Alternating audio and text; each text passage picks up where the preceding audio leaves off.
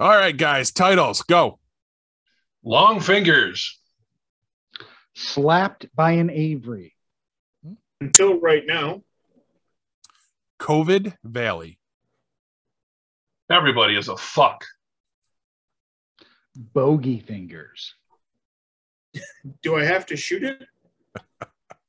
And Most I Can Do. All right. Let's do this. Warning. What you are about to hear contains explicit language, adult themes, and potentially disturbing content. The views and opinions expressed are those of the hosts and do not reflect the opinions of anyone else, anywhere, ever, in the history of the world. This podcast is intended for an immature audience and should not be listened to by anyone, anywhere, ever, in the history of the world. You know, fuck it. You've been warned.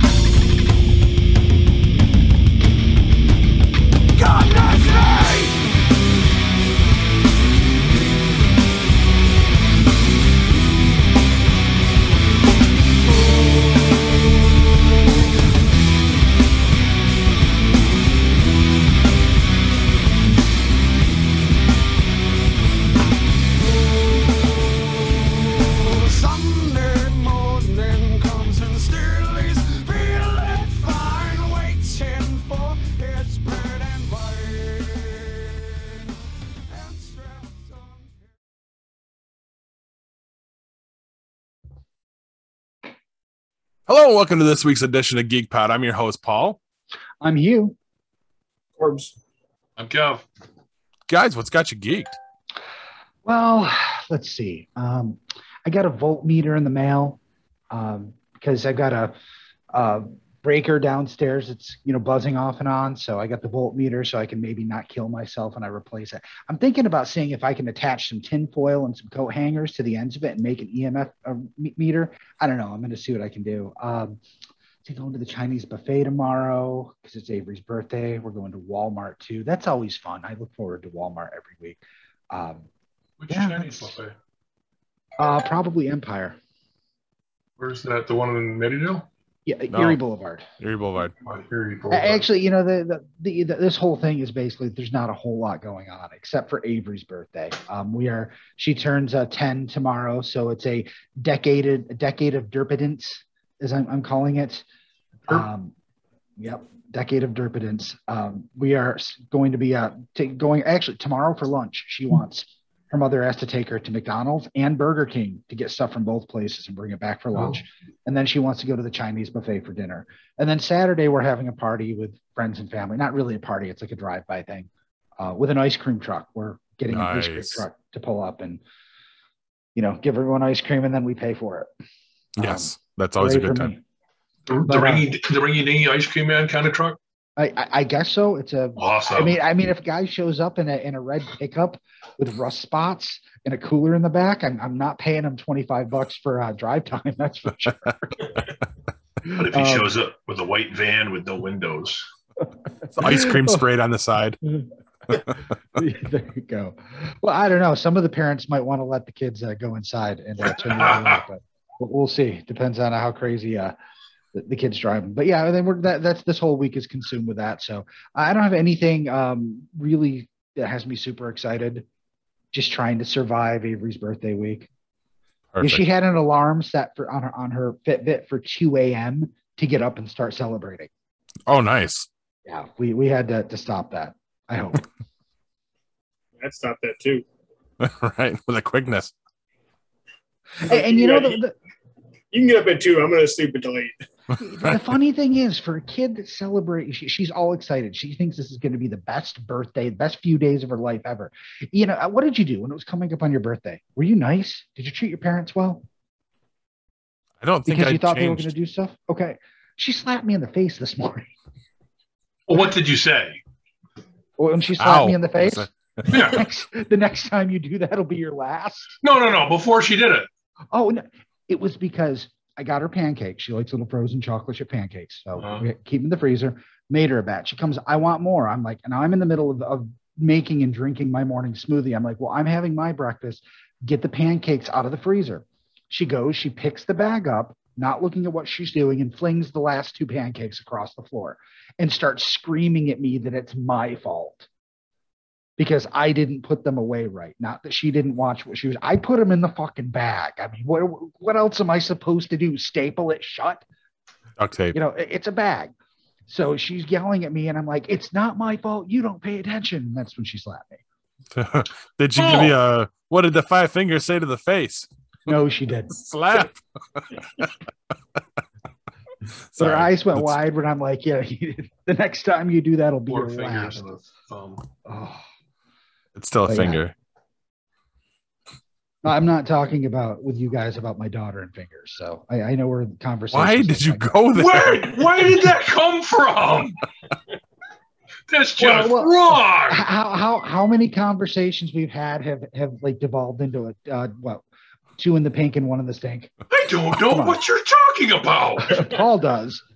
That's come up. I do, but times. I even, as much of a scumbag as I am, I even have a line where I'm not going to discuss this with one of my buddy's kids. I didn't think you would talk about connecting the 2 things specifically. I'm just not comfortable talking about my daughter and what kind of people do you think we are with you guys.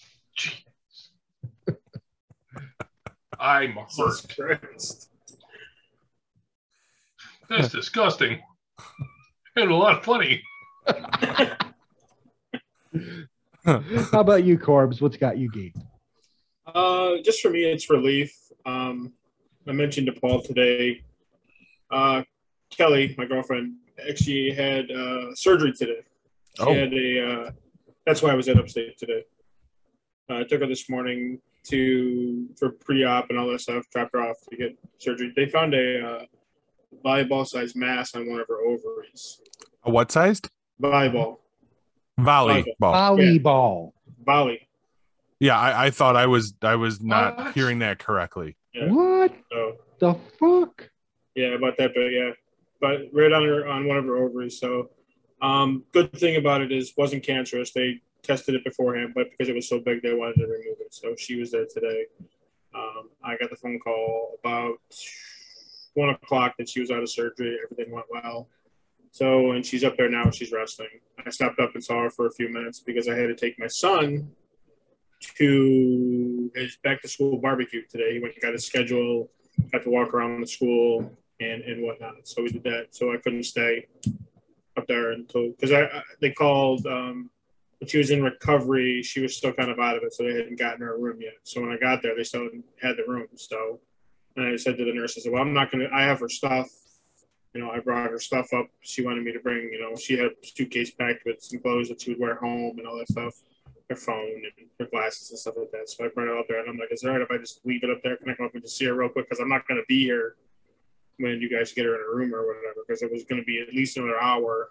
And we had to be there at 4. That would have put it at 3:30 and I wouldn't have gotten all the way back home and then back to the school by 4 o'clock. So not at that time down there. So they let me come in and see her and stuff. I mean, she was still pretty groggy and out of it, and I haven't heard from her yet tonight, so she's probably still out, pretty much out of it. I didn't expect to hear from her tonight, but she is doing okay. Everything was fine. They did exactly what they were supposed to do for her, and now she's just got to recover. They said 6 weeks recovery time, so.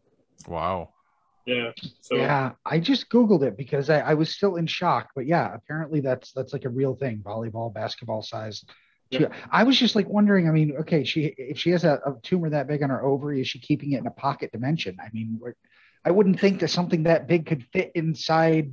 Yep. Right. That's crazy. Yeah. And she was never in any pain. And they couldn't understand why. They're like, this is something that size, you should be in pain.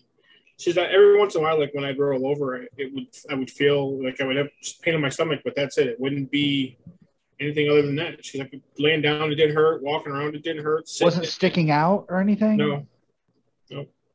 So when she went to see her female doctor, they were like, oh, they came in to do the sonogram or whatever. And she's like, oh, your bladder looks like it's full. Why don't you go try to go to the bathroom so we can get a good. She's like, look, I just went to the bathroom before I got in here. She's like, well, your bladder's full. She's like, okay, so we'll go ahead and try it. So 5 minutes she was in the bathroom. She couldn't go. She came back out. She said, I can't go. So they were like, oh, okay, something's not right here. So they looked again, and so they called the doctor in. And the doctor's like, oh, we need to send you up to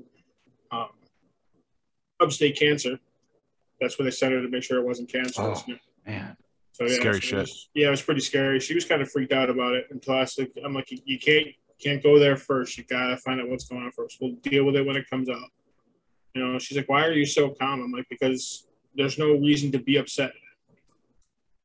If something comes up, then shit will change. But no sense of jumping to the worst if you're not there yet. So, but thank God she's okay. So is this something that happened in a year, or I mean, she has no clue. She didn't have the same examination a year ago. I don't know. I don't know about the schedules of those. Yeah, I don't know when her last OBGYN appointment is. I don't know if they didn't notice it at the time. If it wasn't that size, and all of a sudden in a year it became big or whatever. So, like, I don't know because I haven't, her and I didn't discuss that whole part of it. I don't even know if she asked the doctor that whole situation. So, wow. So I'll go up and see her tomorrow after work. So find out how she's doing and whatnot. So she asked if you would make sure to edit this and have it up as soon as possible. Oh, so she has something to. So she can let's do it in the hospital. All right. There you go. Yeah, she'll see us talking about her. Yes. She'll enjoy that. So we'll make sure we don't make any finger jokes about your girlfriend. Oh, see, he gets the guarantee. I don't. He didn't get a guarantee from me. I just said we won't. I'm not saying we won't do it off camera, but well, Kelly, speedy recovery. We can see that Corbs is really broken up about this. He's a man of much emotion. We see. Yeah, he looks it. See, and that was my thing is you're telling the story about how you're staying calm. It's like I've never seen that man not in that mode. Like that's just who Corbs is. He's the Iceman. There's no, like I told her, there's no reason to get. I mean, when it's time to get upset, trust me, I'm there. Like if it's something that was wrong and it was something else, yeah, I would be a mess. But I'm always that guy that you can't go to the dark side until you need to get to the dark side. Stay positive. If it's your time, it's your time. There's no sense in having extra distress, right? And then find out you didn't need to be distressed, right? That's for sure. I mean, don't get me wrong. I mean, when she told me about it at first, I was upset. I was worried, but I'm not going to let her know that I was upset and worried about it because until right now. Right. Well, and on the same token, like we're saying, you didn't need to get there. I mean, yes, she told me about it.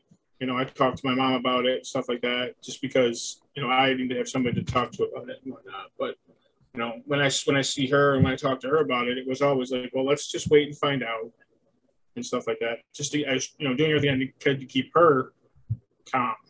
And then I said, well, if it's something that we need to worry about, then we'll worry about it at that time. Yeah. If it's not, then we just go about. And I don't think the doctor was. Excuse me. I don't think they were like really concerned, but because of the size, they wanted to remove it. Oh yeah. So if it wasn't that size, I don't think they would have removed it. But because it was so big, they were like, we gotta, we don't want it to. First of all, if it's cancer, we don't want it to spread. Right. So, and then when they were in there, they checked it hadn't spread. It was just localized to that one spot. So they removed it. So. I don't know if you call this morbid curiosity, but I am curious about what the mass is made up of. Yeah, I'm kind of curious myself. Yeah. What extra materials are there in the body that allow that sort of thing to grow and be created and form together like that? Puppies and kittens.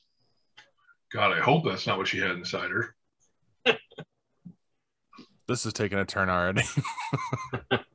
I'm just, all right. I don't know, and I obviously I didn't see the doctor. I mean, I guess that's a question that you could ask, but I don't. It was know. made up of all the plastics in Subway bread. That's a lot. So it's basically the dam at the end of the river. Wait. Well, that's where all the stuff stops. It's just forms there. Right. So, Okay. No. How Again, do you-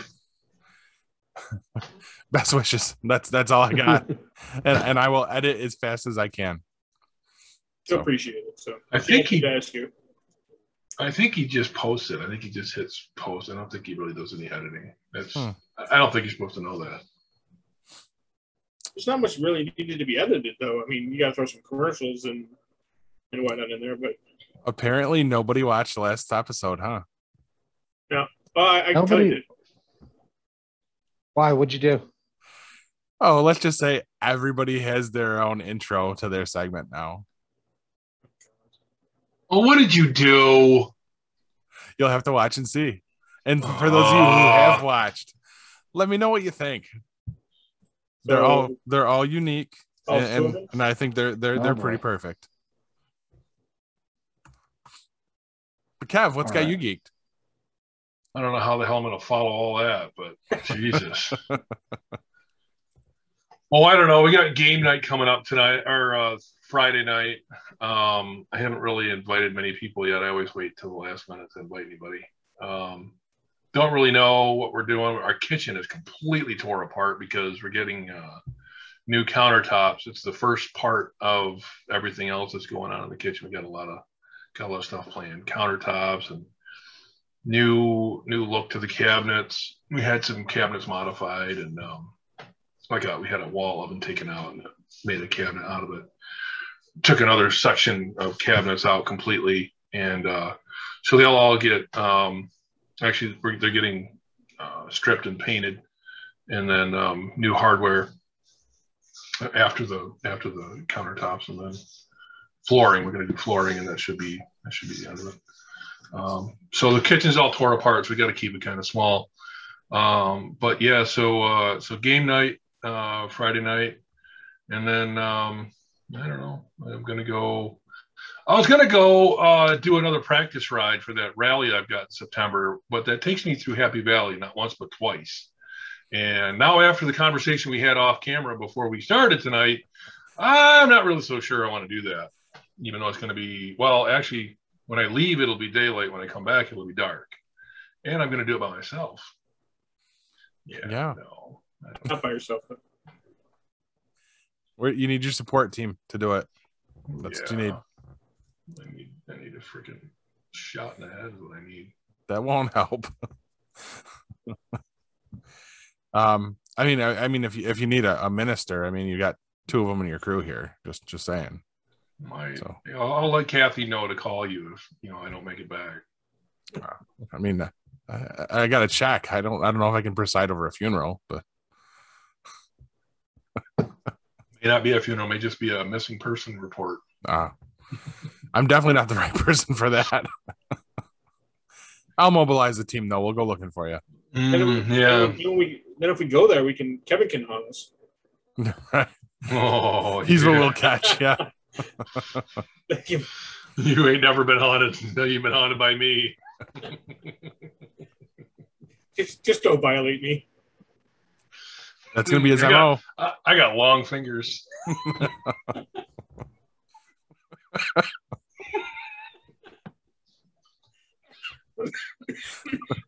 Is Hugh frozen? Because he really doesn't seem like he's reacting at all. Nope, he's just not listening. No, I'm actually watching last week's show to see what was added. Oh, son of a bitch! Now's not the time to review the show. I do what I want. Oh my god! Not if you want to stay on the show. All right, so for me, it's just the Dropkick Murphys. They're coming this coming Sunday. I'm gonna go down, check it out. I'm gonna risk COVID alley down there, and Well, thank God we're not doing this in person. what? So thank God we're not doing this in person. I haven't gone yet. I'm just saying, you're gonna go to COVID Valley. I said alley, COVID alley. COVID alley, ground zero. Whatever you want to call it. Just get Paul, you're a dork. I love yeah. them. They're awesome. Thanks. Especially Kev's. I knew Oh, you come would love on. that. Even though I you mean, that said is that, the I'm best still not going picture of back. him I've ever seen. By the way, even though you've done that, I'm still not going back and listening. If you guys really want to see him, I can isolate him for you too. No, that's fine. I'll go look at it. All right. So yeah, that's what's got me geeked is I'm getting the opportunity to see the Murphys again. This will be number 4 for me. Doing it on my own so I can kind of isolate, stay away from other people, do my thing. I'll be masked. Are they going to give you shit about not being Irish? I don't know if I'll get a chance to speak to them, but Have you They seen? can sense it though, can't they? Have you seen pictures of the fair? There's nobody there. yeah, I know. You're the only one at the concert. I'll be down front just.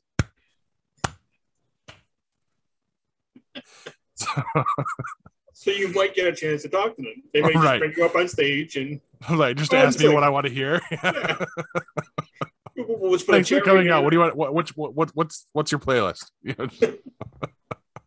want to hear a song or do you want a drop kick?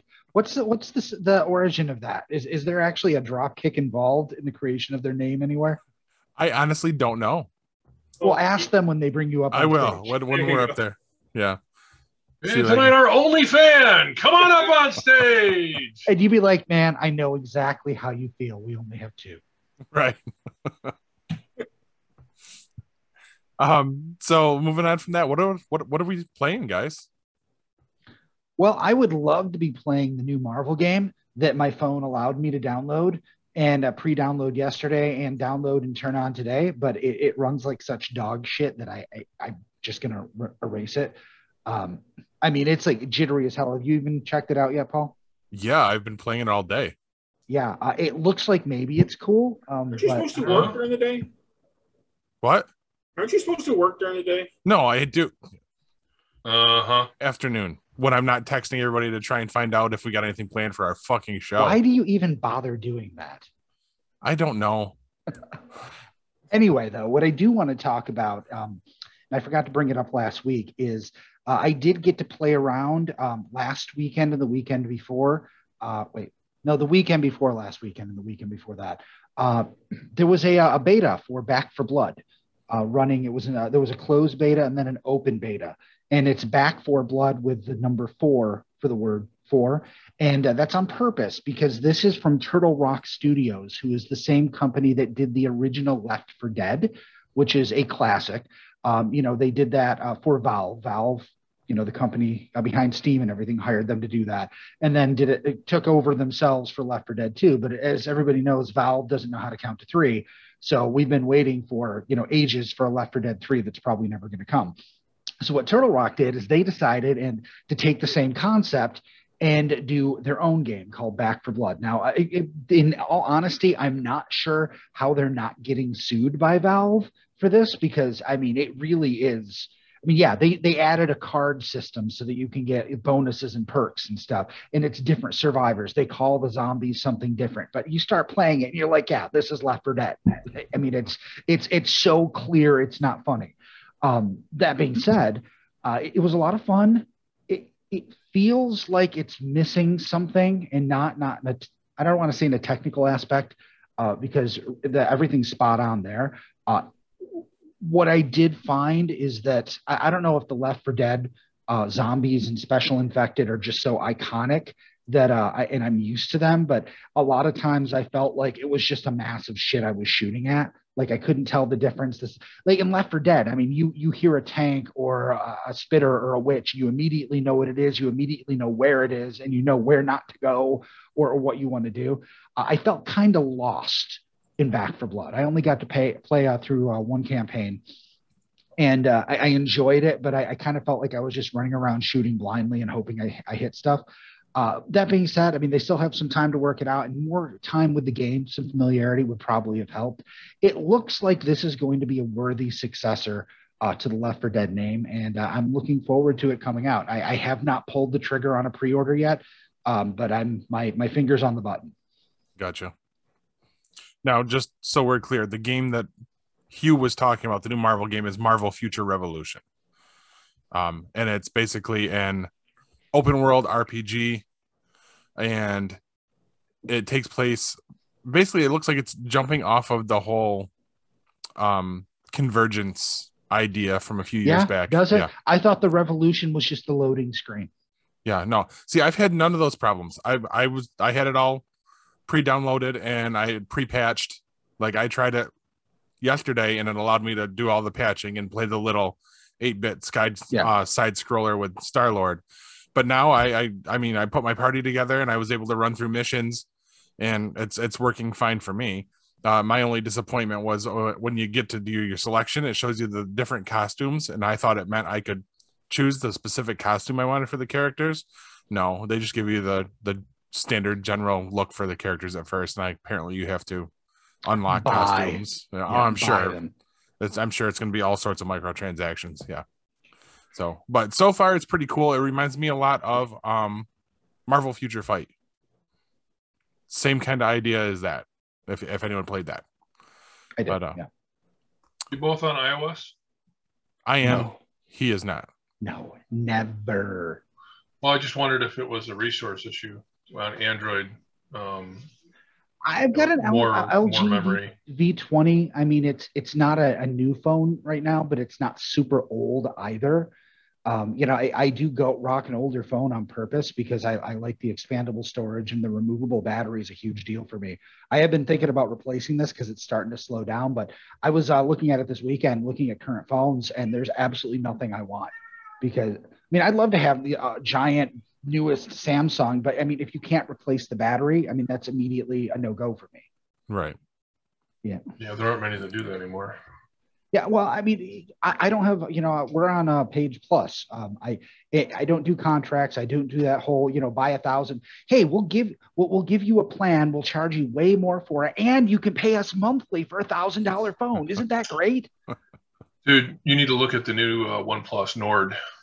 That is one of the phones I was looking at. Yeah, serious power and not very expensive. Yeah. And I mean, the one thing that took me to OnePlus was they were doing a lot more memory than other Android phones long time before anybody else decided that they needed more than 4 gig of memory. I mean, my OnePlus is 12 gig of memory, and absolutely everything on that phone runs ridiculously fast now, and the phone's over 2 years old.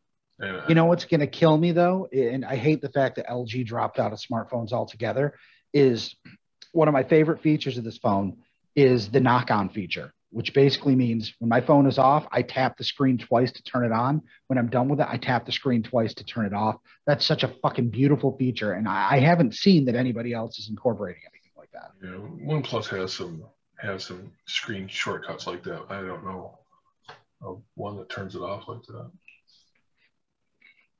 But anyway, yes, gaming. Neat. Kev, yes. Me? You skip over Corbs? I know for a fact you have something. Oh yeah, no, I do. Yeah, so I got this. I heard a review earlier in the week. Could have been this morning, probably. I remember. And so I had to check it out. It's called what the hell is it called? It's literally just mowing, and that's all you do. You sit on a lawnmower and you mow lawn. That's it. Okay. Is it fun to just mow? It is actually. Some of the rounds reveal some pictures underneath them, and obviously there's collections you have to complete. There's chests that you have to you earn based on the number of lawns you complete on a street, and you open the chest and you get upgrades, and it's like any other game. You grind it out and you get your upgrades. This one's just a little bit less thought intensive. That game was a lark, right? You know, somebody who had previously pitched a successful app said, guys, I can do no wrong. Watch this. I'm going to go pitch a lawn mowing game to the boss. Well, it's like and the guy's Simulator. like, that sounds great. Let's make it right now. And he won the bet. It's just like Goat Simulator. I mean, it's a joke. Yeah, Goat Simulator is definitely a joke, but it's far more complex than mowing a lawn. No, not really. Have you actually played Goat Simulator? Oh, yeah. Okay, there's more there to ain't it much than to mowing it. a lawn. What do you mean? There ain't much to it. You go around kicking shit. That's Goat Simulator. Kicking shit and blowing shit up and going into space and all sorts of crazy stuff. Riding roller coasters. Oh, Goat rides a roller coaster? Throwing axes at people. Goat? Yeah, you lick the axe sticks to his tongue, and then you swing around and try to hit people with it and kill them. I mean, all sorts of crazy shit. I'm confused. I'm not saying that it's like the pinnacle of gaming. I'm saying that it is definitely not mowing lawn. Okay. So with the lawn mowing game, do you have to like go and like actually get people? Like you have to go and like try to see like if you're mowing lawns when you're like 12 years old, you have to go to somebody's house and say, hey, do you want to come and mow your lawn for $10? Basically, you're the guy that they pick to mow the lawns for all the houses in this city where nobody mows their lawn, apparently. You are the most successful lawn mowing man in the city, apparently. So okay, I guess the next question. I mean, you have a certain amount of time you got to get all the lawns mowed by? No. Can you upgrade your lawnmower? Yeah. Change the tires, change the color. It's, you know what? I had to check it out because, you know, the reviewers I was listening to were like, it's literally just mowing lawn. So I'm like, no, that can't be it. That really can't be it. It's it. That's all. That's funny. Right. And I'm going to tell you right now, you need to just go install it and just try it and just tell me that you don't sit there and mow half a dozen lawns before you're done with it. Is this on mobile or is it a computer game? It's iOS and Android. All right. Corbs, how can you top that? I can't. Not even close. Yeah, I'm playing baseball. MLB The Show, whatever that, and then my Idle Golf Course Management or whatever all that game is. That's it. I've got 16 holes out of 18 built. I got to come up with the $12 billion or some shit like that. So every 6 hours you make just over $1 billion. So I wish it was real, but it's not. Right. So okay. Yeah, so I got just 16 holes. So I'm trying to get. I got 12 billion is the next one I got to get to for the 17th hole. I'm trying to get all 18 holes built, and then you go through and upgrade the holes. And I don't know what happens after you get all 18 holes built. That's my goal. I mean, if I get to it and you got to go to a different golf course, then that'd be cool. If it's the same golf course and you got to just keep upgrading shit, I think I'll. Once you get all 18 holes built, you have to fill them with fingers. It's a lot of fingers. All your fingers. All the fingers. And some of your buddy's fingers, apparently. It's a good thing I got three other guys I golf with because I ain't got 18 fingers. So. All right. Well, I think on that note, it's time for Kev's tabletop review.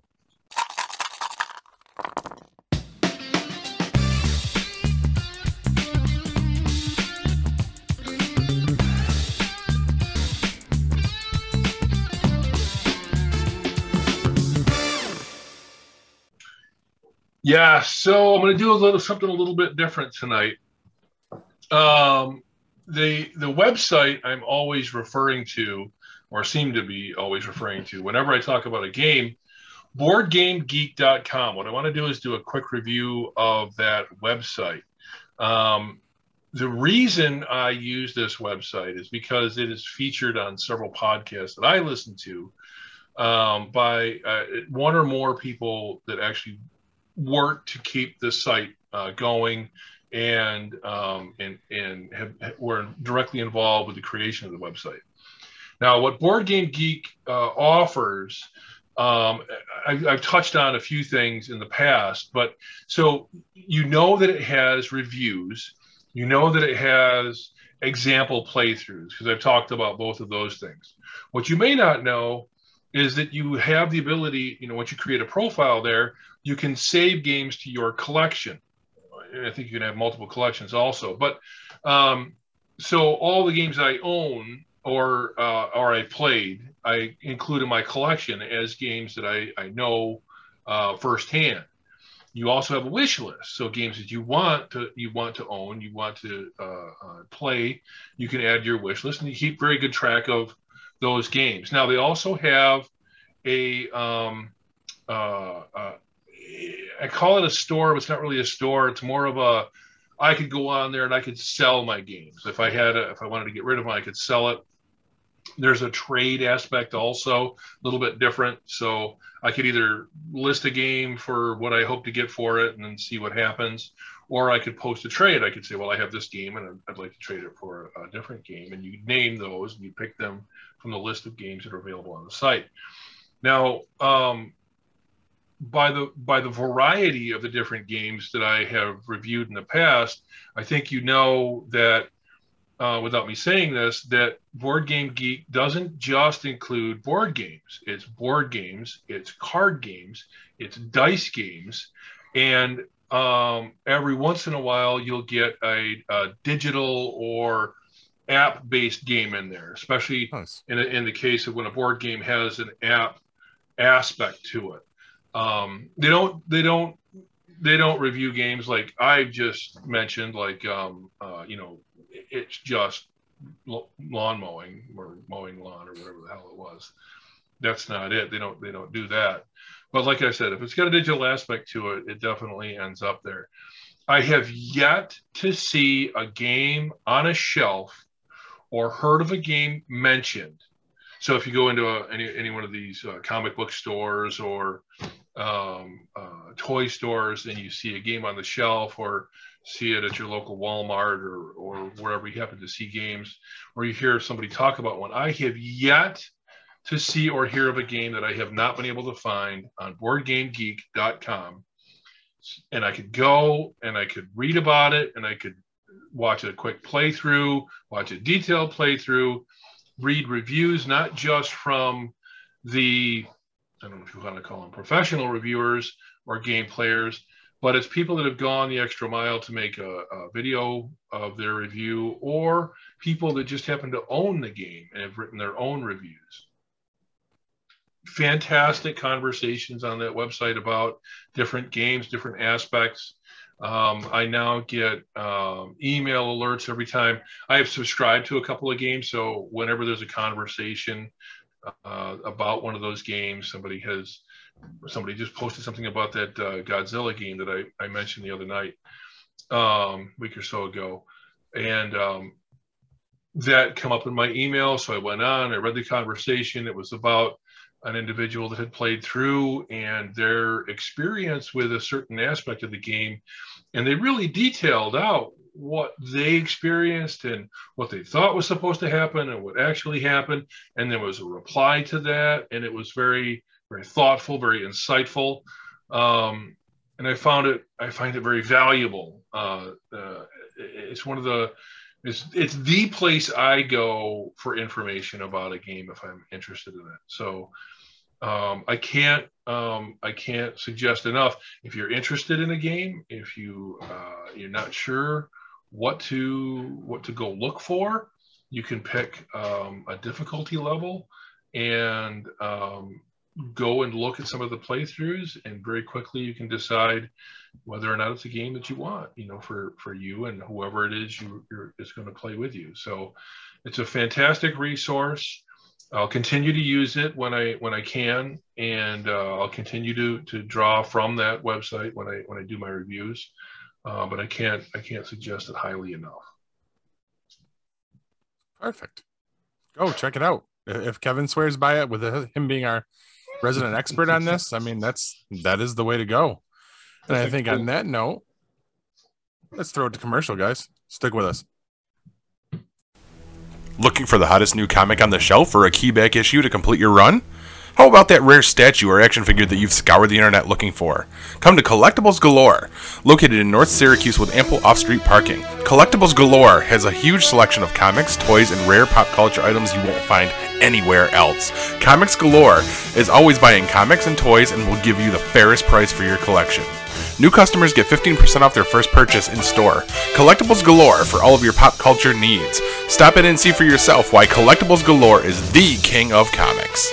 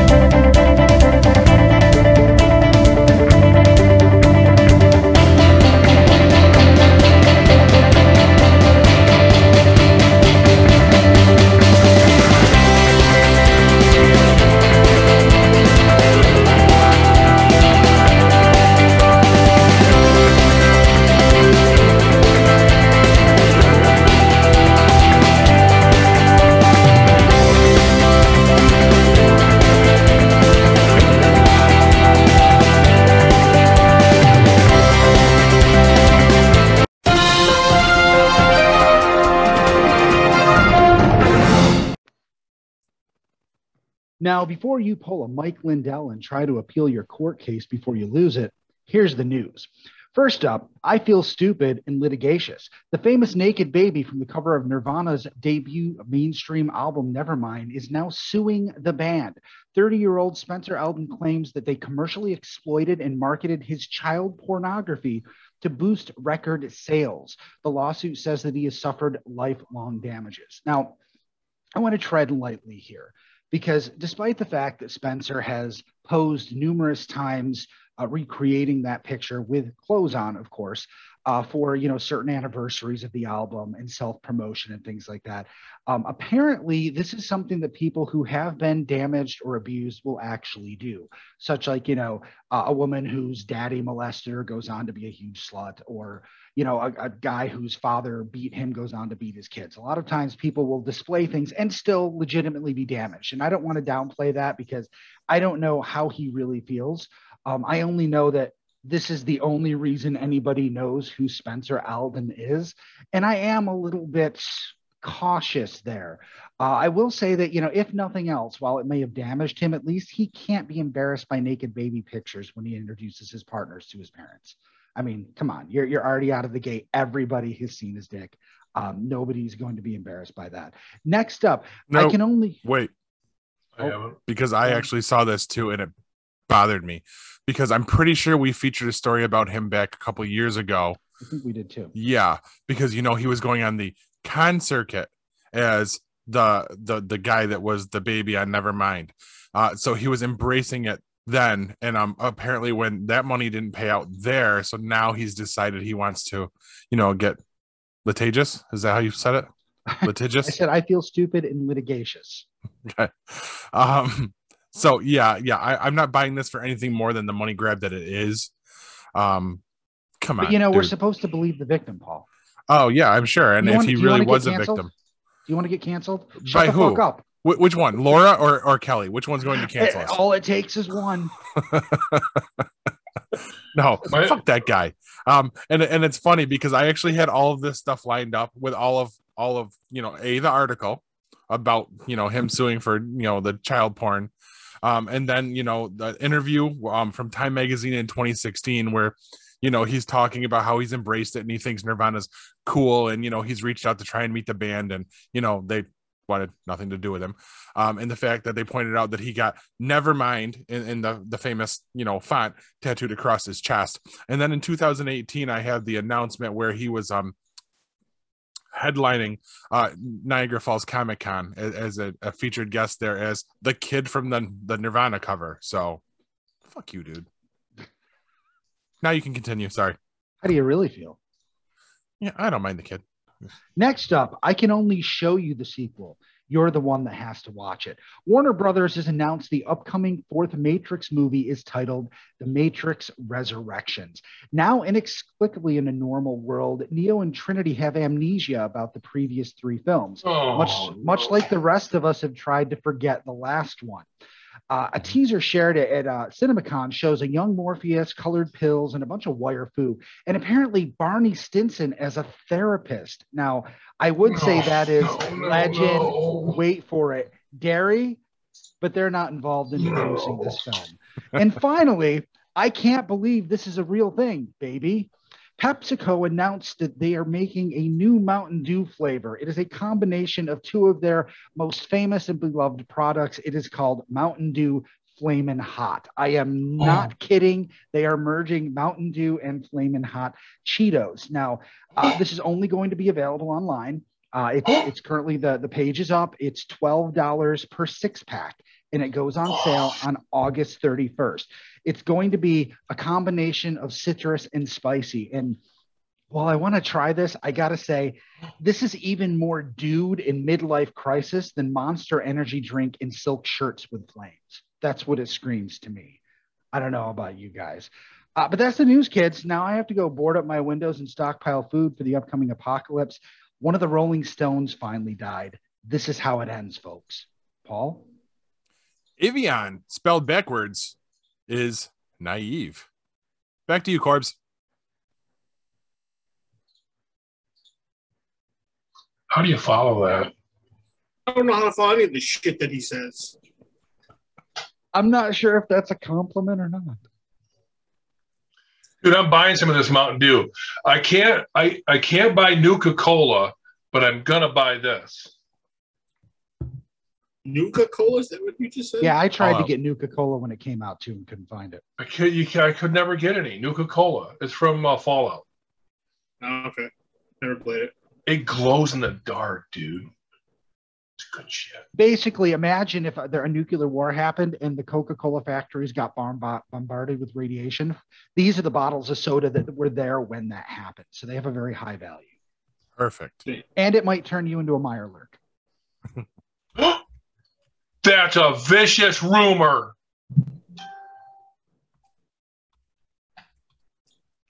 I got nothing, so we can go.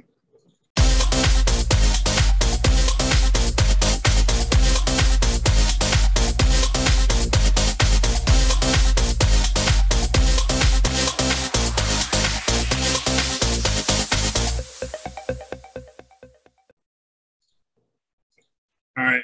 I'm doing a movie that I don't know if you guys were all kind of joking when I said this, but have you guys never heard of this movie? What? Platoon? Yeah. Oh my God, I love this movie. Okay. I legitimately have never seen it. It's an all-star cast. But I do know about the video game Splatoon, like I mentioned in the text. Yes, that was a joke. Okay. It was a joke. Just like when I say, how was your sports ball or your Super Bowl? I actually know what those things are. I'm not a right. Okay. I was sitting at dinner and I'm going, wait a minute. Have they really never heard of this movie? How the hell have you not heard of this movie? And then I was like, well, then you're talking about the game. And I'm like, no, it's close. It's Splatoon. My son played it for a while. He has it for the Switch. Yeah. Oh, here we go with the Switch again. Yep, always back to the Switch. All right, so Platoon. And as Kev said, it's got an all-star cast. It stars Tom Berenger, William Dafoe, Charlie Sheen, Keith David, Kevin Dillon, John C. McGinley, Forrest Whitaker, and a very young Johnny Depp. It's directed by Oliver Stone, released in 1986. All right, so this one I've got is a little long, so do apologize. It's not Roger Ebert long, but it is long. Well, not many people are Roger Ebert long. This is true. And he's not him anymore either. In Oliver Stone's Platoon, There is no grandstanding John Wayne heroics, no backpatting reassurances that the Vietnam War was remotely considered a noble cause. This film is an act of courage. Stone, the gutsy writer-director, also has a bit part in the movie, records in a devastating barrage of images of relentless horror and senseless carnage experienced by far too many Americans in Vietnam. The movie is, in fact, so emotionally powerful that you can practically feel some of the gnawing fear that can be brung out in the savagery of most decent young men. From the very first shot, where newly arriving troops recoil at the sight of body bags being loaded onto their returning plane, you plunge directly into the blazing jungle inferno. This murky, menacing world is more terrifying than any Dante that you might have imagined. This is unquestionably what Vietnam must have felt like to the foot soldiers, which is something Stone knows about after all. He's a medal-decorated former grunt who served with the 125th Infantry in 67 and 68. And Platoon, to a large extent, is a replay of his own harrowing wartime experience. This merciless, intense movie is definitely not for the faint of heart. The atmosphere means highly charged from beginning to end. There's no let-up, no comedy to break the tension. The viewers remain as stunned and repelled by the actions as the movie's well-bared narrator, the idealistic young volunteer, played by Charlie Sheen, who naively expects to find himself by sharing the mud with mostly poor and uneducated grunts. The movie, with its hallucinatory, nightmarish visual quality, captures the moral confusion and increasingly disintegration of soldiers who escape by getting stoned together. That's a pretty big part of the movie. There's two separate groups in the movie. And it's not unlike the Indonesian shadow play by the sense that the evil god, scar-faced Sergeant Barnes, played by Tom Berenger, collides head-on with a heroic, God-fearing, and delusionist Sergeant Elias, played by William Dafoe. The showdown takes place in a village where the increasingly shocking depiction of American brutality is an emotionally jarring reminder of the My Lao massacre, which I don't know anything about. But I mean, I don't know. He's right. I mean, I've seen this movie. I watched this movie probably 40 or 50 times. I don't know why I watch it. I don't know why when it's on, I leave it on, but it's one of those movies where it's on and I can't turn away from it. You know, I've never served. I know Kev has. I don't know what any of that's like for people. I've got many friends that have served, and you know, not in Vietnam, but Desert Storm, stuff like that. So, you know, to see movies like this that depict what it really was like is kind of jarring to somebody who's never been there and never experienced it, anything like that. So, I give this movie 3.5 out of 4 stars, 4 out of 5, whatever you want to consider it. It's a fantastic movie. Nominated for 8 Oscars. It won 4, including Best Picture and Best Director. It was nominated for 2 Best Supporting Actors, Tom Berenger and William Dafoe. They did lose. I had never seen that before. I don't know how many times it's happened in the past where you've had 2 actors being nominated in the same movie. So, again, can I ask you why you didn't give it a perfect review? Because it sounds like you think it's the perfect movie. I'm curious. I don't know. I don't think it's the perfect movie. There's some spots where it does kind of like tail off. Like after he's wounded the first time and he comes back and they're cleaning out the outhouses. I don't know where that fits into the whole concept of the movie. If you've seen the movie and Hugh, I know you haven't seen it, but Kevin and Paul, you both have seen it, correct? Mm-hmm. Other than that part of the movie, it's pretty much them pumping through the jungle, fighting. There's not much else. So I don't know where that played into the. I think you almost had to throw that in there to get a little character building, I guess. Find out where Charlie Sheen came from. Find out that he wasn't drafted, which at the time was the big thing, being drafted into the service. He actually volunteered. He's a rich kid. Rich kid to volunteer. Rich kid. Yeah, he was in college. Well off. Yeah. Even he goes, I was in college, I just wasn't doing anything in college, so I decided to join up. And everybody kind of looks at him like, are you fucking insane? Don't you know what's going on over here? Type of thing. So Sheen represented the Lost in Space GI. He was in the moment, he was in the place, he was there, whether he wanted to be or not. And then you've got Dafoe and Berenger representing, I should say Berenger and Dafoe representing the good and the evil, or I get them confused sometimes because sometimes I think Tom Berenger was the bad guy. He was the bad guy. He's the one. Berenger was the bad guy. Yeah. So it's really a classic battle between good and evil, and it's Charlie Sheen sitting in the middle, going, who's right? We're in this horrible place. We're in this horrible time. We're seeing these horrible things.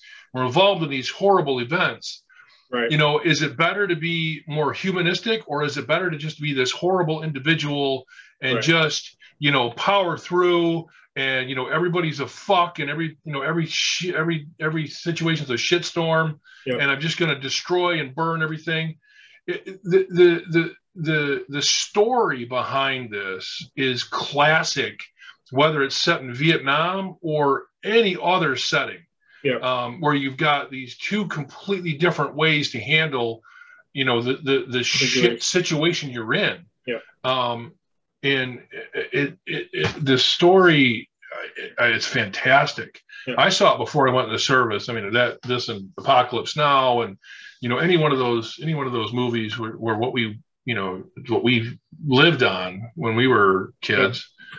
Before I went in, and then I went in the service and I realized there was no fucking way I was going to combat with anybody I was in the fucking military with. So I got my dumb ass out. But this is, I lived on shit like this when I was in high school and middle school. Yeah, I agree. I lived on, you talk about Apocalypse Now, Red Dawn, this movie. There's a ton of movies that were like that, but this movie, it's, but there's a couple of scenes where it's just like, why is this here? It really, that the part with Sheen and they're cleaning out the shit house and all that stuff. Mm-hmm. I know you got to have that because it's a movie and you got to have the character build and all that stuff and whatnot. So, I get why it's there, but I don't think it really had any play in the movie. It was very much, like Kev said, very much a good versus evil. Charlie Sheen's character is trying to figure out his place in there.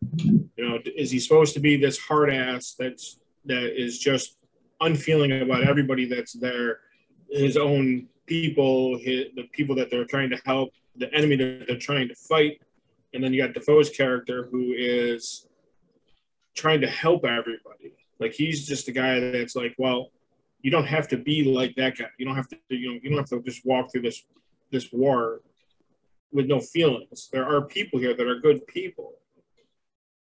They're just trying to do what everybody else is trying to do. They're just trying to survive.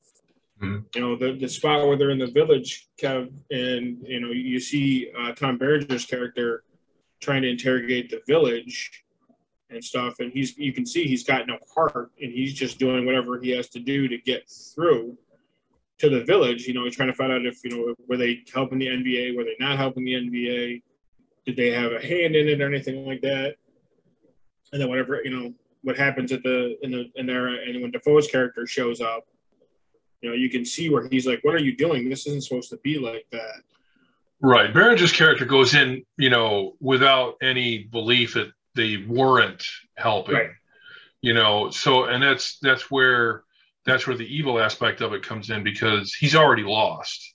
Yeah. You know, he represents the side of it that he just doesn't have any ability to see the good or the right, or the, you know, the correct path to take. He's just going to power through. And, you know, he represents every bad thing that we've ever heard of about the Vietnam War, or any war. Yeah. Or any situation where you had an individual that had that kind of ability to be that kind of powerful. And he scared the people he dealt with, and he scared his own men. Yep. You know, they didn't know what to do, so they followed it because because they were scared of it. They didn't know any other way. There's no other way. And Defoe's character wasn't powerful enough to lead them in a different direction. He wasn't powerful enough to change Berenger's direction. So, do you guys know? Just listen to some of these names, okay? Forrest Whitaker, who else? Johnny Depp. Who else did I see? There's so many names in this movie, and you're only going to see them for, you know, a second here and there. So some of the characters longer, but 86. I mean, imagine what these who these actors were then. For that alone, definitely worth seeing. That was one of Johnny Depp's first main starring movies. I mean, he was in Nightmare on Elm Street. That came up before this, but he had a big part in that. But this was the first movie that he actually had, I think, a real big scene, real big stuff, and people kind of remembered him in the movie. But but he was young at the time. This is, like I said, like his second or third movie total. Yeah, and it was a huge movie at the time. So I didn't remember him being in it. He was Lerner. He was the guy that was the translator in that village. Okay. He spoke Vietnamese. So that, so he was the one that was translating. I mean, he ends up when they get in the ambush where Tom Berenger kills William Dafoe's character, or shoots him, doesn't kill him, shoots him. When they have the ambush and they have the ordnance, they drop the ordnance on their own guys. Mm-hmm. Where, of course, Whitaker gets killed. I don't think he gets killed, but he gets wounded or whatever. He ends up getting wounded too. He ends up getting burnt. They show a brief picture of him. He's only in it 5 minutes total. Yeah. Johnny Depp is. But you remember his character, so it's just wild. And you're right. The name of people that were in that movie, it's just crazy. John McGinley's the other one I was thinking of. Sergeant O'Neill.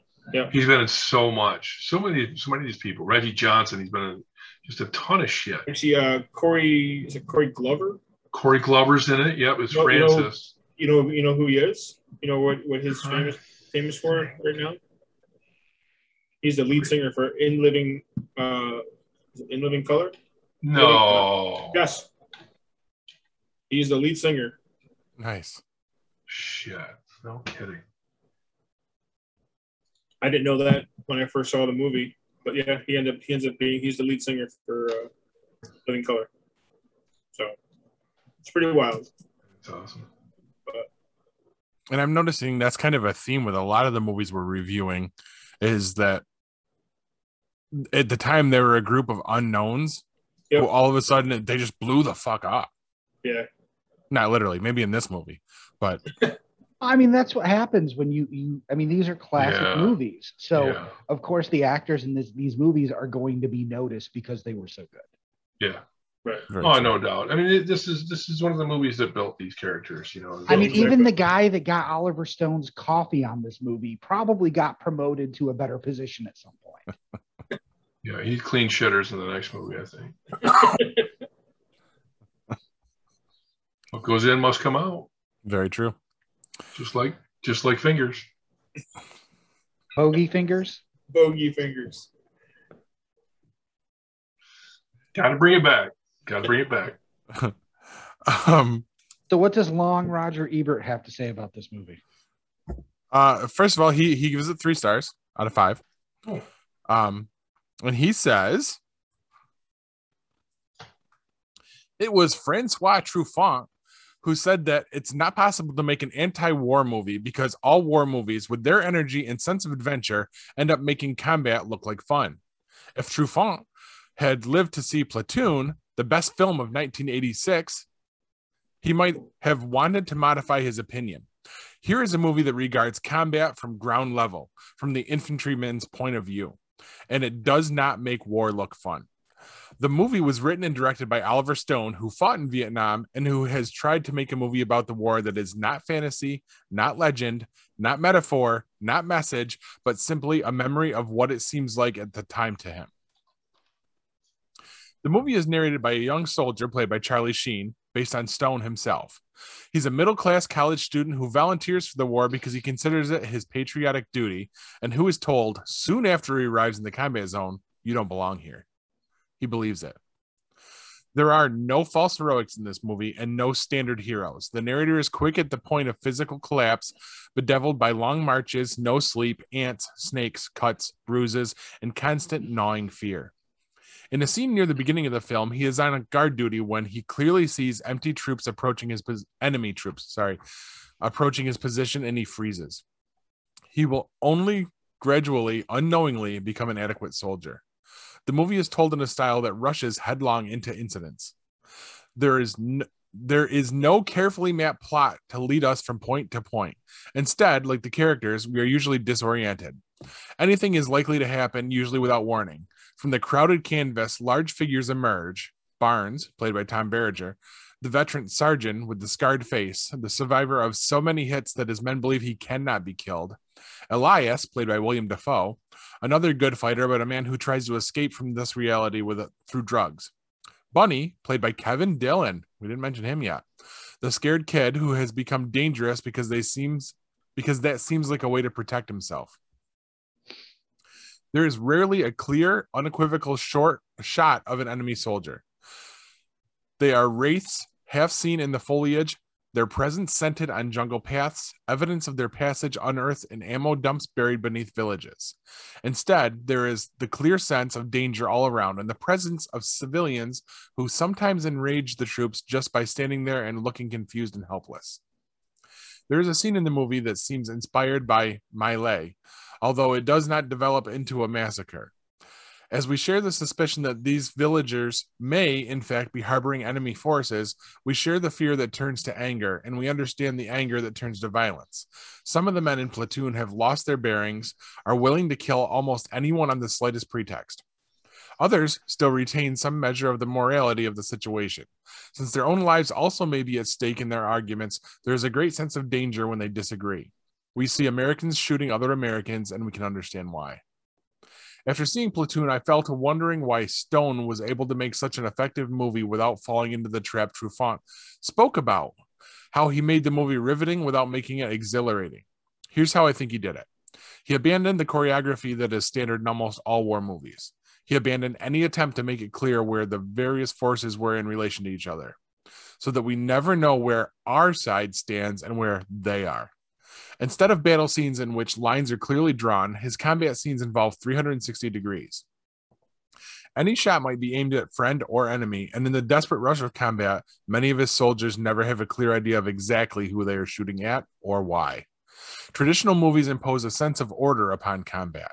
Identifying with the soldiers, we feel that if we duck behind this tree or jump into this ditch, we will be safe from the fire that is coming from over there. In Platoon, there is the constant fear that any movement offers a 50-50 chance between a safe place or an exposed one. Stone sets up his shots to deny us the feeling that combat makes sense. The Vietnam War is the central moral and political issue of the last quarter century for Americans. It has inspired some of the greatest recent American films: Apocalypse Now, The Deer Hunter, Coming Home, The Killing Fields. Now here is the film that, in a curious way, should have been made before any of the others. A film that says, as the Vietnam Memorial in Washington says, that before you can make any vast sweeping statements about Vietnam, you have to begin by understanding the bottom line, which is that a lot of people went over there and got killed dead. And that is what the war meant for them. Wow. Sounds like he was pretty dead on with that one. I'm bothered by the fact that he says Apocalypse Now was inspired by the Vietnam War. Apocalypse Now is based on a novel called Heart of Darkness, and it was transposed and moved to the Vietnam War for the purposes of the film. Okay. The original source that inspired the movie did not take place in Vietnam. And I know this because I was forced to read it during a college course, and I had trouble sleeping for like 3 or 4 weeks after I finished that book. Heart of Darkness is fucked up. Never read it. We had to read it, dissect it, write papers on it, and delve into the themes. And yeah, it was a mind fuck. Not something that you put a 14-year-old through. I mean, I guess it is, but I could handle it, but still. Wait a minute. You were doing college courses at 14? I was through Johns Hopkins CTY, Center for Talented Youth Programs. I was spending 3 weeks every summer at I went to Skidmore down in Saratoga Springs. So we do like a whole college course in 3 weeks. Wow. Among other activities. I mean, they made us, do some sports and take some other classes, but we had one primary focus and we tried to get through one whole semester in 3 weeks. So yeah, I did that for 4 years. The 4 years I was eligible. Gotcha. Wow. All right. Any final remarks on our movie review? See it. It's not too late. It's a timeless story. I think as an adult, I think you're going to get more out of it than you would have watching it in school or being school aged. I think you'll be able to see the two poles and I agree. And see it for the story rather than see it for the action and the horror of the blood. The blood and guts. I mean, there's a lot of that stuff. I mean, it starts right out in the beginning. Even what they say, like when the new recruits are getting off the plane and they're loading the dead bodies on the plane. I mean, that's just awe-striking. Like, and the guy and you see the guys that are walking past them having what they call the 1,000-yard stare. Mm-hmm. They're just staring off into nothing. Because that's how you get it in the jungle, because that's all it was. I mean, you literally stood in a jungle the whole time trying to figure out if that leaf over there is moving and do I have to shoot it? Yeah. And you didn't know if it was your guy, their guy, another guy. You didn't know. And, it just, I don't know for a fact, but it has to wear on you. I would assume it does. And that you get to that point where you just get to that point where you become so numb and you just stare off into space, so I relish the fact that these guys go and do this stuff on a daily basis.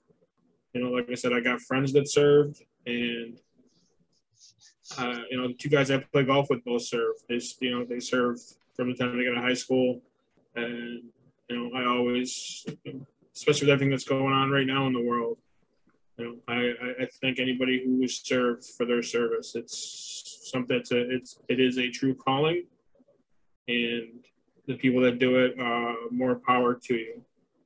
And I thank you for everything that you do for us. So. All right. And I think on that note, we'll go right to commercial. Stick with us, folks.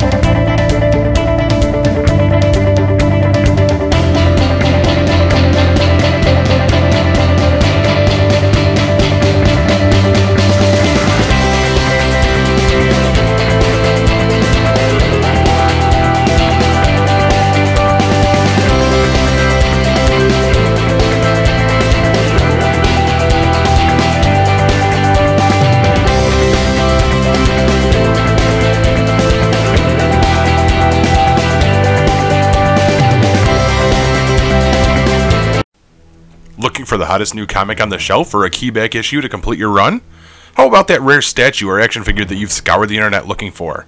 Come to Collectibles Galore, located in North Syracuse with ample off-street parking. Collectibles Galore has a huge selection of comics, toys, and rare pop culture items you won't find anywhere else. Comics Galore is always buying comics and toys and will give you the fairest price for your collection. New customers get 15% off their first purchase in store.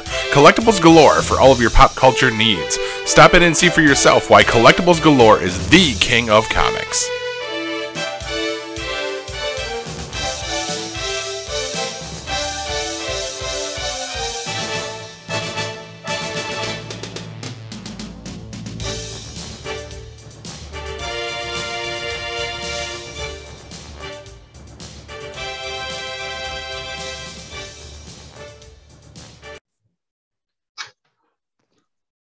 Welcome back.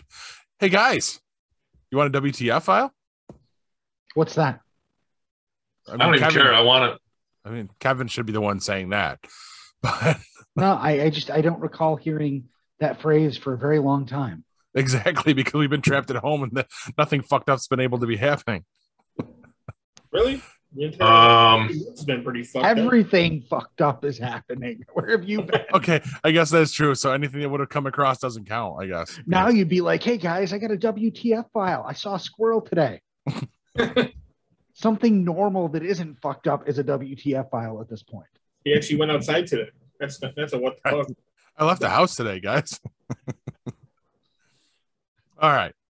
So my first WTF since I think 2019.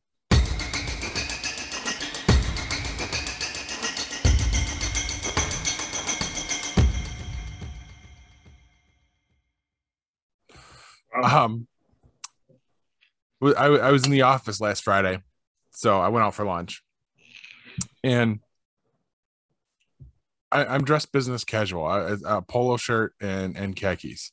I'm walking down the street, and I'm crossing over the street, sidewalk to sidewalk, and it's a guy coming at me, of Latin descent, I would say. And he definitely looks like he's not firing on all cylinders. He's definitely fucked up at something. And he stares me in the face. He goes, "You're a probation officer." I go, "What? You're a probation officer, aren't you?" I said, No, you look like a probation officer." I said, "I work in IT, dude." He just kind of stumbled away after that. He was insist, "I'm a probation officer." I always wanted to tell you that, Paul.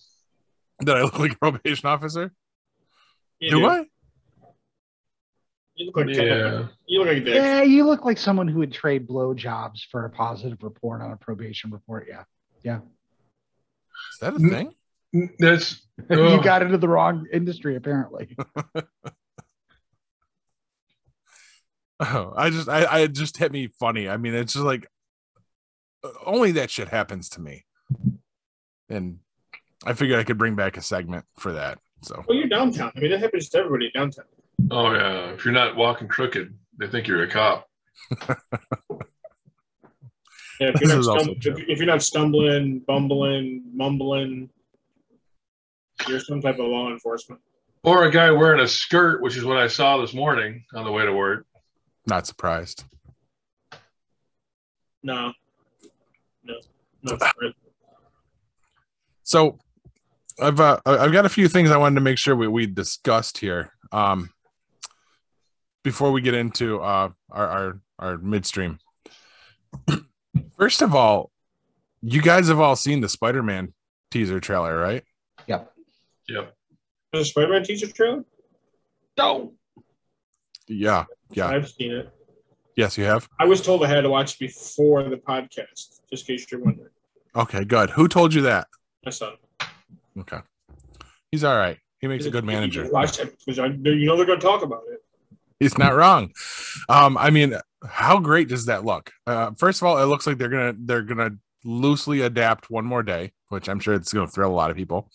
But we've got, just from that teaser trailer, we've got Doctor Strange, Wong, for a minute, apparently scolding people. Looks like Green Goblin, Doc Ock, Electro, and courtroom scene. Was that Matt Murdock? Some people have posted some pictures on Twitter who swear up and down that that's Matt Murdock in those scenes, and I can't deny that kind of looks like what he dressed up with, in the show. So it's entirely possible.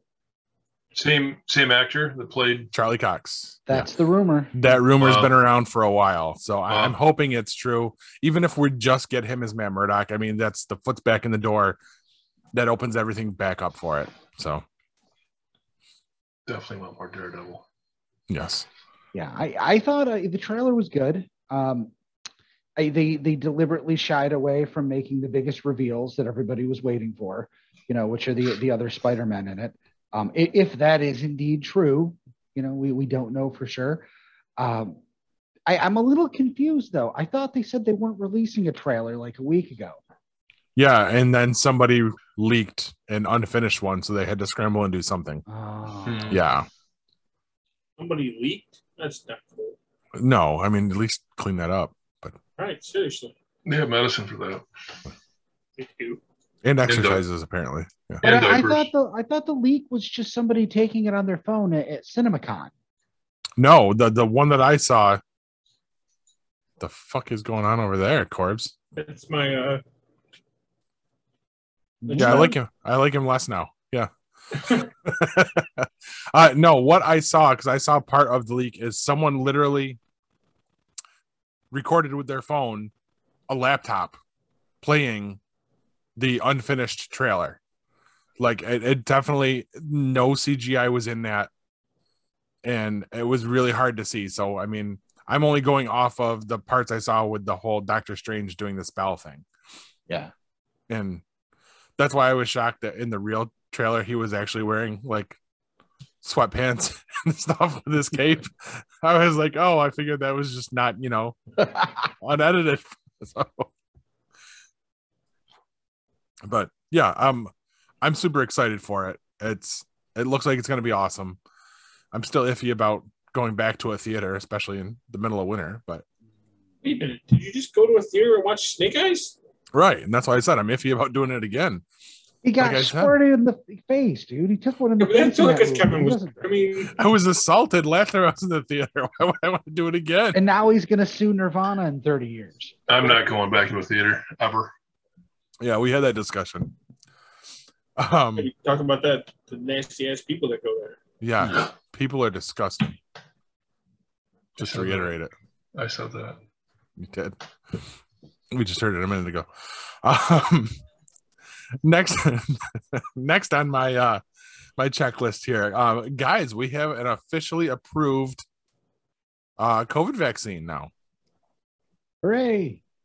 Yeah, COVID won the fight. I mean, God, it did actually. We're all going to be zombies, right? That probably won't age well. I meant Pfizer won the fight. They won the battle. The first one to be approved. So does that make them like the Blu-ray of COVID? Well, I mean, they have the most money. They've had the most products to market, up to this point. Although you could actually say they don't compared to Johnson & Johnson, but Johnson & Johnson's got some production issues. Great. Yeah. Between Pfizer and Moderna, Pfizer's definitely got the ability to go to market down. Well, you should have known Johnson & Johnson was going to have a problem. Any product whose company's name is basically my dick and my dick is not a company to bet on ever. My dick and my schlong. So yeah, I really only brought that up just so I could make the Blu-ray joke. The only reason I wanted that one in there. Moving on. Hugh, you more than anybody here is probably going to appreciate this one. Did you see what happened last week on AEW? I did. Wow. What happened? CM Punk has returned to professional wrestling after 7 years. And the AEW. Signed with AEW, did it in his hometown. Yep. Bought everyone ice cream. He did. Okay, I missed that part. He said, everybody there on your way out, there's an ice cream truck. Grab an ice cream treat on me. And apparently he really did. He actually set that up with the company 2 years ago because he's been working on this return for a while. So yeah, he literally wrote the check himself, bought everybody in the stadium ice cream. And the line that stuck with me the most out of his speech was that, I had to come back here and now because even if he said if you were unhappy about decisions I made in the past, I couldn't come back to the same place that made me sick to begin with. And, a lot of his issues were that, he considers himself a pro wrestler. He is, he believes in the athletic part of it and all of that. And in WWE, it was a shit show. It's politics. It's all sorts of garbage. And, he left because it killed his love of professional wrestling. I'm excited to see what he can do. He doesn't look like he's aged a day. I saw some gray in that beard. But gray, but beyond that, come on, you see, every time you see Ric Flair come back, you're like, Jesus Christ, That man looks weathered. Yeah. Weathered. That's But exciting stuff. Yeah. Now I didn't see the whole speech thing. When I went searching for a clip this morning, I saw the entrance. And watching it days later, knowing full well that this already happened, I sat there tonight while I was watching it to make sure it was an appropriate clip to add to the show notes. Fucking goosebumps. I'm not going to lie. Oh, yeah. Oh, my God. Just the crowd. I mean, and you could see it when it hit him. I don't know if he was staged or not doing it, but he dropped to his knees and just looked around in awe at the crowd that was going fucking crazy for him. And when he left the other promotion, he was on top. You have to understand, he was the top guy at that point. Now there was a lot of politics involved, and there still is a lot of politics involved in that promotion. So, but he left because there was a lot going on, but he was the top draw at that point. Yeah, so, he was definitely a top guy. Yeah, and what they said, it was his pipe bomb speech, right? Yeah, his pipe bomb speech, which I still can't believe that Vince let him do. That's shocking. I don't think Vince had much of a choice. I think if I recall it correctly, they cut his microphone out at one point. Yeah, well, they did, but they told him go out and say whatever you want to say, and at some point we're going to cut your microphone. And the fact that they let him go on that far before cutting his microphone is what got me. And here's the thing. Even though Vince is really good at, running his own company into the ground, he let him do it and then still didn't change anything, which just it's baffling. It's one thing if you say, even with ego, if you say to a guy, listen, go out there and shit talk me, it'll be great for ratings, then you have to run with that. And I don't know, you get a one-night bump, maybe a 2-night bump next week, and then you're back to the same old shit. I don't get it. Because when he did that, then you tuned in next week to see if he was going to come back and say something else. Right. See if it was a work or not. You keep coming back, and then after, like you said, after two weeks, you realize okay, he's not coming back. So then you start researching. Well, did he actually leave? Then you found out that he actually left the company. Then you're like, oh, okay, I don't have to worry about it now. Yeah. I mean, if he had stayed there, he would have been the next big star. He would have been the next Stone Cold, the next Rock, the next John Cena. Arguably, you could say he was at that time. Yeah, because he's another one that had already transcended. He literally walked away from millions. Yep. And good on him for doing it. And he took his wife with him. Took his what? Took his wife with him. Oh, yeah. Not all of them do that. You know who his wife is, right? No. AJ Lee. Who? I vaguely have heard the name. She was the women's champion. She actually at that point had held the women's title the longest. Oh, nice. They were an item when he left. I think 2 months later, she walked out. Nice. And she hasn't been back in it. there's always rumors of her coming back and whatnot. Obviously, there's always rumors of him coming back. Every time the WWE went to Chicago, there was rumors of him showing up and whatnot. And, so for him to come back to the promotion that he came back to, that's pretty wild. There's talk about other guys going there too. So there's guys that Vince has let go. Yeah. They've been letting guys go like crazy. And some of it is the current COVID culture too. I mean, you can't, especially when they weren't touring, you can't afford to have that many people on the roster. I mean, what are you gonna do with them all? True. You know what I mean? So true, but I mean, in the past 2 months, they've let close to 100 acts go. Yeah. Between all the shows, right? NXT and then the main shows. Yeah. But that's still, that's crazy. And that's, they've let guys go like Samoa Joe, who they rehired to NXT. But Daniel Bryan's no longer there. Somebody else big. Braun Strowman. He's no longer with the WWE. No kidding. Bray Wyatt. He asked for his release. Did he?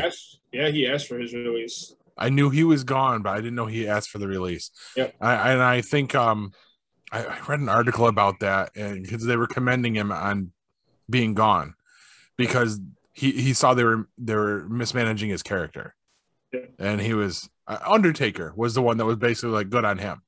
Yeah. So maybe I did see that he did ask for the release. And then another one, like you said before, Flair, he asked for his release. He's gone over creative differences. Apparently, it was so he could do car commercials or something. I saw that last night, and wow, that's Car Shield. Really? That's he's doing Car Shield or something like that, right? Car Shield commercial or some shit like that. It's a car something or other, some weird car internet service thing. And all I know is I marveled at, like, I'm looking at him and I'm like, I'm not sure if that's Rick or if that's Charlotte's grandma. He looks. Now he's had some real big health issues too. He was in a coma. For a couple of weeks, I think. Jesus last year. He was close to. From what I remember, he was close to dying. It looks like it. And he looks like he's been struggling. But you know what? That motherfucker can draw still. Not like sketch, like draw people. His daughter's the same way too. I was watching a Raw the other night. I wasn't impressed with her. I really don't like her. She always gets the pop, and then of course, SummerSlam was last weekend, so they had a few stars come back. Yeah, I heard about that. Yeah, I don't know if anybody watched SummerSlam, but you did. So you got Brock came back, and then so did Becky Lynch. Yeah, I heard there are a lot of people not happy about that was awful. The Becky Lynch squash. Lynch. Yeah. And then apparently the squash for John Cena went on after cameras went off too. Yeah. So. Yeah, Braun F5'd him and suplexed him for like 10 minutes. All over the ring, yeah. Just to prove the point that he's done. Yeah. And you know what? He should be done. He's pulling the Rock card at this point. Yeah. You know, he doesn't need to do it anymore. He came back for his last hurrah to put him over. And... I disagree.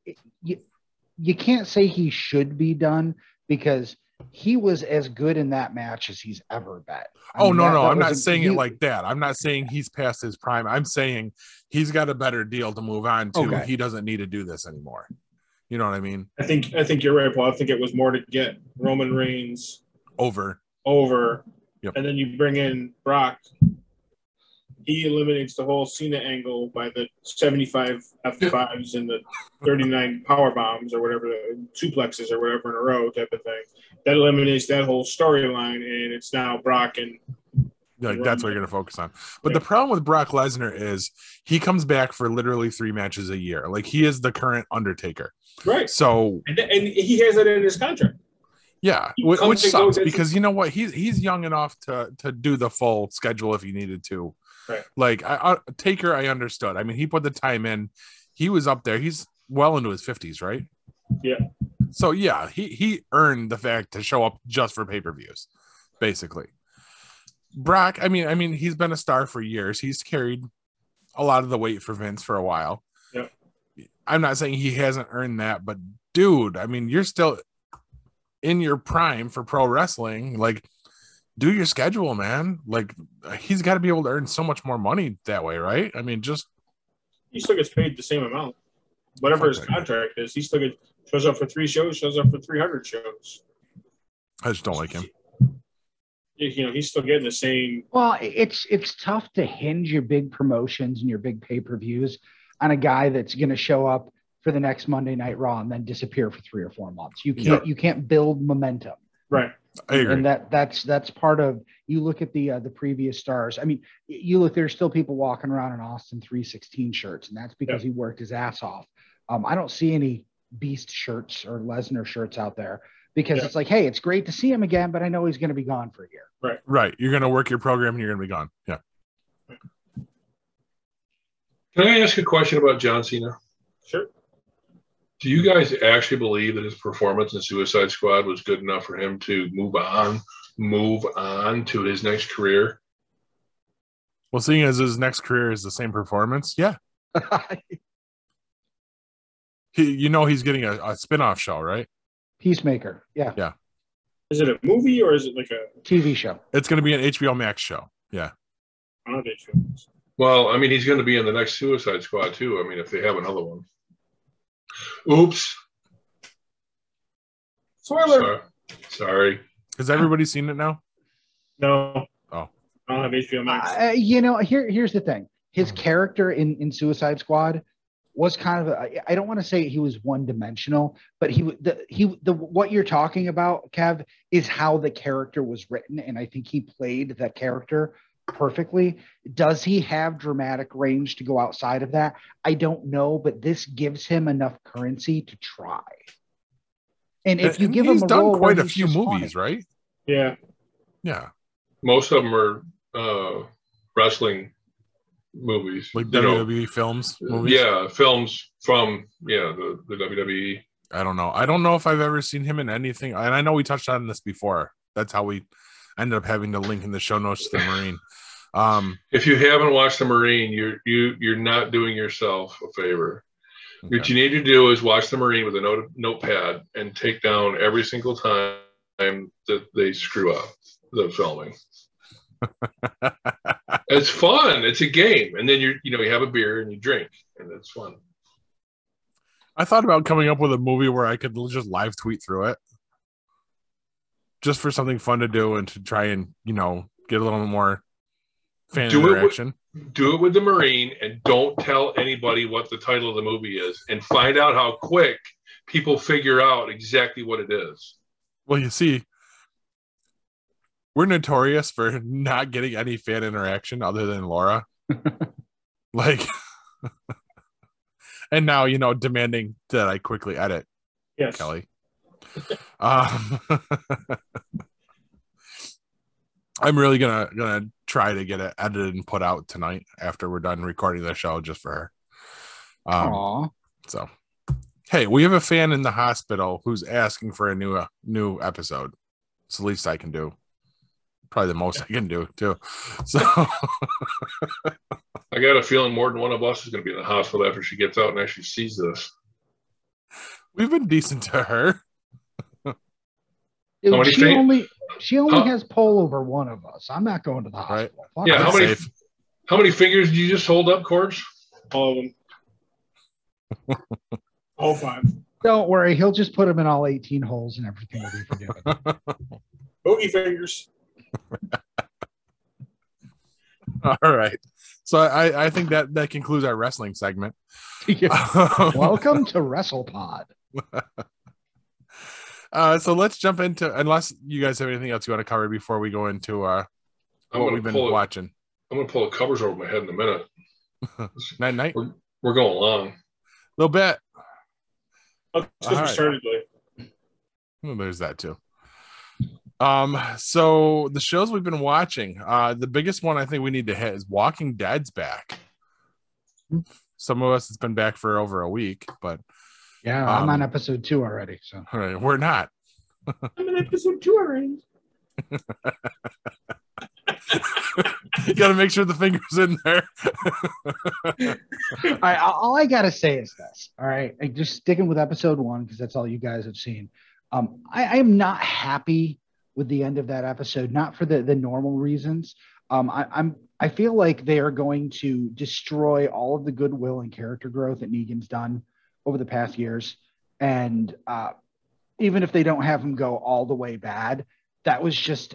I don't care what Angela Kang says in the behind the scenes segment after the episode. It was a bad move. I agree. Not what I thought was going to happen. Like I thought this was going to be the redeeming spot, and this is where they were going to start to repair the rift. Yeah. Bend the fences or whatever. And then they're going to pull a freaking Glenn on them. Yeah, but I mean, I don't know. You say Negan has some sort of redeeming qualities. I couldn't disagree more. Negan is always Negan. He's always been Negan. He'll always be Negan. And he's exactly who he's always been. He'll always be exactly who he's always been. Just exactly like Coleman Domingo's character in Fear the Walking Dead. It doesn't matter what happens day to day.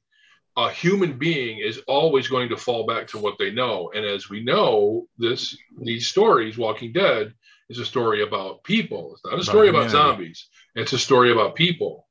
And while we wish that, people can be redeemed, the reality is Negan has always done exactly what he needed to do to survive. Yep. You're not wrong. You're not wrong there. I can't, I can't get on board that train, specifically because redeeming doesn't necessarily mean he has to not be the person he is. We've seen him in the past. We know that, he is not a bad guy in the traditional sense. No. Like, he's not the governor. He did what he had to do to survive. He's also capable of being kind to a child, risking himself to save what's-her-face Grimes, who we haven't seen. Judith, we haven't seen in forever. Hey, she was in episode 1 for a tenth of a second. Yeah, he's not a completely awful guy. And part of the problem here is that they can't use the comic book ending for Negan anymore. Right. Because they already did in the jail cell when she decides not to shoot him because he's pathetic. Okay. So they can't do that anymore. So the only place to go with him is get to a point where while they're not going to get together and make sweet, sweet love, but they can coexist because he is a valuable member of the community. If they go back to she kills him because he's an asshole, then this entire past few years, it's just been a waste. Yeah. Why bother? Oh, I don't agree with that. I think Maggie holding on to what Negan did to Glenn, I think is completely valid. Yes. And her inability to see him for anything other than what he was then is completely valid. Yes. And his inability to see her as the leader she's become, understanding that everyone there is following her because it was a choice they made, not because she's being some sort of vile dictator. He doesn't like the situation. He doesn't like where he is. So he lashes out because that's what he does. Because when he's not in control and when he's not making the decisions, he's going to make sure that somebody else looks bad so that he can look good. That's who he is. When it comes right down to it, is he good to children? Sure. Is he good to women overall? Yeah, because that's who he was. But the reality is, always has been and always will be, he will always do what's best for Negan first. Well, I guess we'll see how it plays out. Yeah, no doubt. I'm really interested to see how this plays out.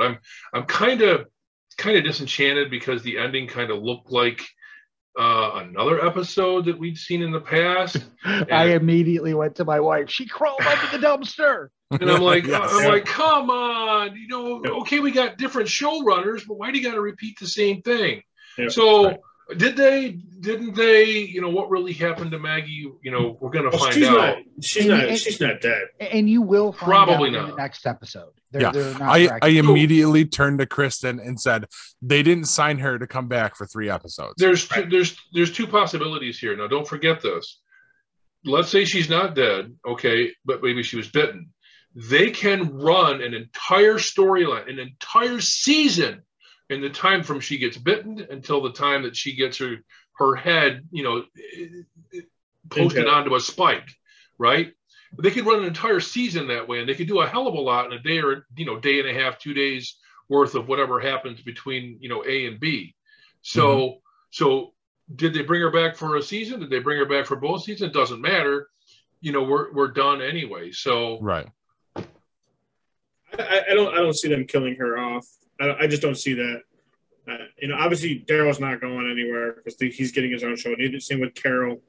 These guys, they're all getting their own show. But like Paul said, I don't think they brought her back for a couple handful of episodes. Have her get bit and have her, she's finally. I think she's finally come to grips. I mean, she's got her son, which is Glenn's son. Yeah. I think she's got that. I think it's kind of like, well, I've got everything I've got, but the only obstacle I see in my way is this right here. So I'm going to hold on to that grudge to keep pushing me forward. But at the same time, I know that, we need him for whatever's coming. And if he dies, so be it. Well, I honestly miss the days when, anyone could die at any time. I miss those days because that's when the show was really great. Yeah. You never knew who was going to make it and who wasn't going to make it on a day, on a show by show basis. Right.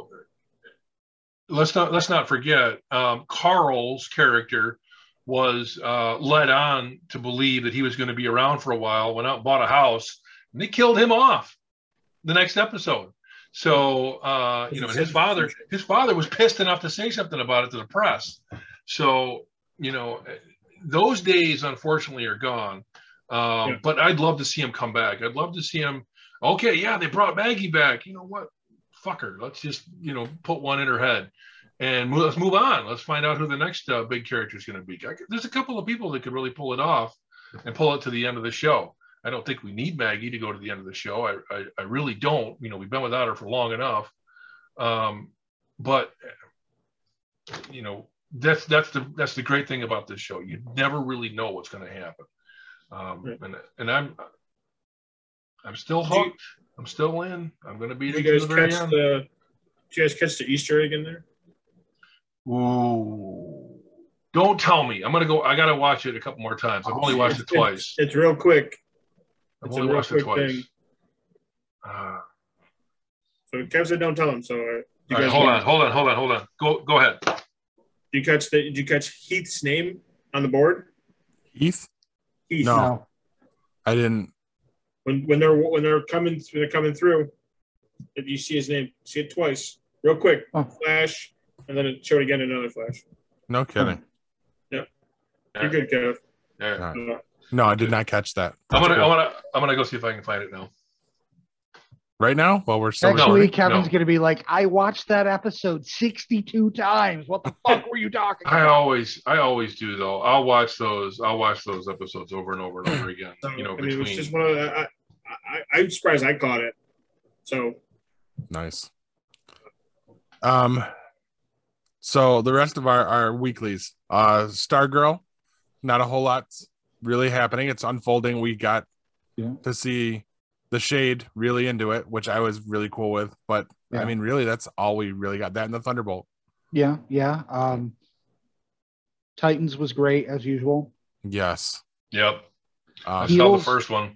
Heels was actually better. There, I think that's coming into its own. At the end of the episode, my wife was like, "Okay, we can watch it." So, but yeah, it was a really good episode. It was. Nice. I liked it. I'm looking forward. I've got to get on board with this show. Yeah, I'm looking forward to next week's episode. So I was actually impressed. It was nice. It was, they kind of came full circle with everything that was going on. So yeah, and it had everything. It had humor, drama. I mean, the whole kit and caboodle. It was a well packaged hour of TV. Awesome. I watched a movie this week. I want to recommend. from I think it's A24 Pictures, a movie that's been kind of like on the radar for a long time, The Green Knight. Ooh, nice. I want to see that. It is a retelling of a poem, an Arthurian legend. I don't want to go into too much detail. I will say that most of it is probably fine for kids, except for, the scene where you actually see a guy's cum all over his hand, which kind of came out of left field, but apparently there's a I had to look it up so that I could understand. No, there's no quotes here. That's what it is. Where was his finger? No, not going to get into it. What I will say is the movie, while slow, okay, it was like a Del Toro film. It was fucking beautiful. Nice. Like, I didn't care that it was slow. It was acted impeccably, and it was beautiful, and it was like a fucking fever dream. You totally need to watch that without the kids. I want to see that one. Good. Outstanding. Otherwise, What If? Did you guys watch that today? Yeah. It was cool. Right. It was cool. It wasn't necessary.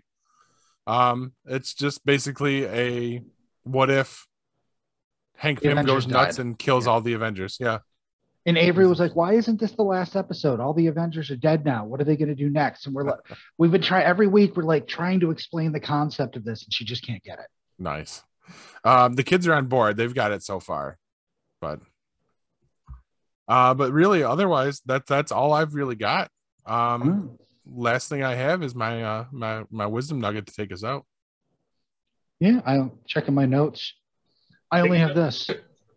Oh, you know what this is, Paul? No. You know how I've told you that I get those stabbing ice pick headaches? Oh no, yeah. Well, the other morning I actually counted it for an hour so that I can, because I've never done that before, so I can bring it to my doctor. 115 stabs in 60 minutes. That's not fun. Crap. Yeah, it's fun. Fun shit. Oh, ew. Yeah. No. That's not good. Before you drop your wisdom, I got a question to ask. Okay. Is anyone looking forward to Doom Patrol coming back? Yes. I have to start watching that. Yeah. So you like it, Hugh? I love it. I think it's the best show on TV. Is it because it follows the comic book? Is that what's going on? Never read the comic book. Oh. It's just fucking amazing. And Timothy Dalton is God. So anything with him in it, I'm all for it. Which one's Timothy Dalton? The old guy, the professor, doctor guy, the former James Bond, Timothy Dalton. Okay. On that note. Wow. All right. So this week's wisdom nugget. Finding out your man's a little bitch has to be the worst gender reveal party ever. Good night, everybody, and megabyte me, bitches. This has been a GeekPod Network production.